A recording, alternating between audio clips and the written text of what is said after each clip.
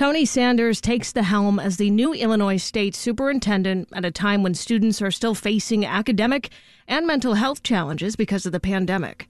Sanders previously ran U46 in Elgin, the state's second largest school district.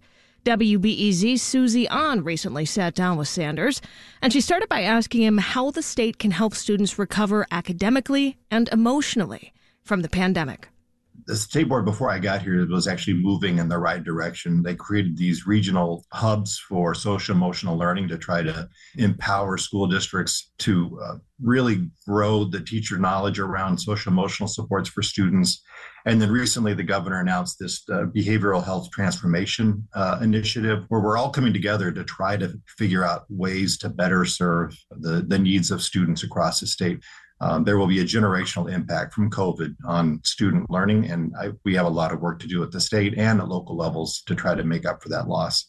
The tutoring that the State Board of Education has offered across the state has been instrumental. I know it's something I used as a local superintendent, and it's something I think we need to continue to advance as a state.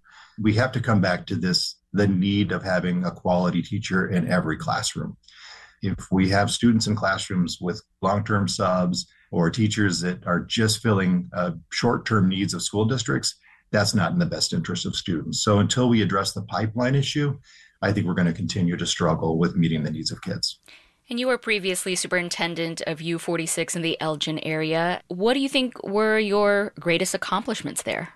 Two things right out of the gate as superintendent. I announced first and foremost that we would not expel students any longer from the school district.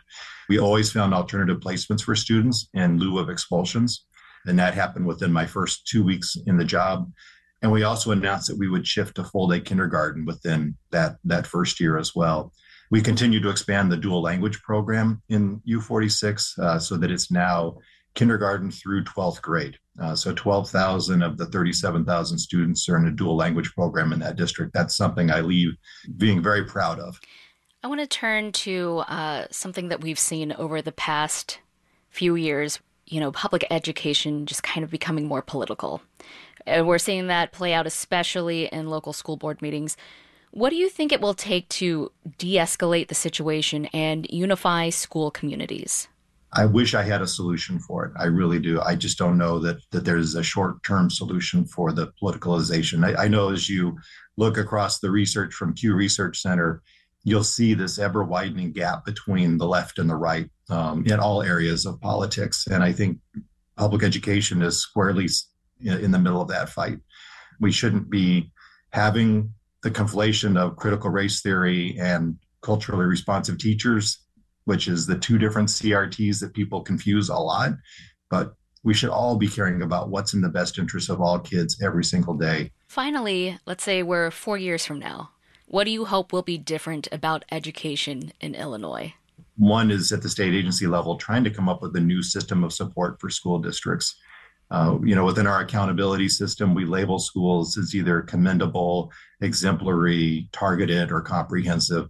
And I don't care what a school's title is.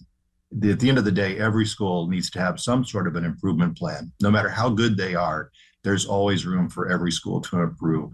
And so I think coming up with a new state system of support for school district would be one of the top priorities. The other ones we've already touched on. Meeting the social emotional needs of kids will have to be a top priority for these next 4 years. And then finally, the teacher pipeline work has to be a priority as well.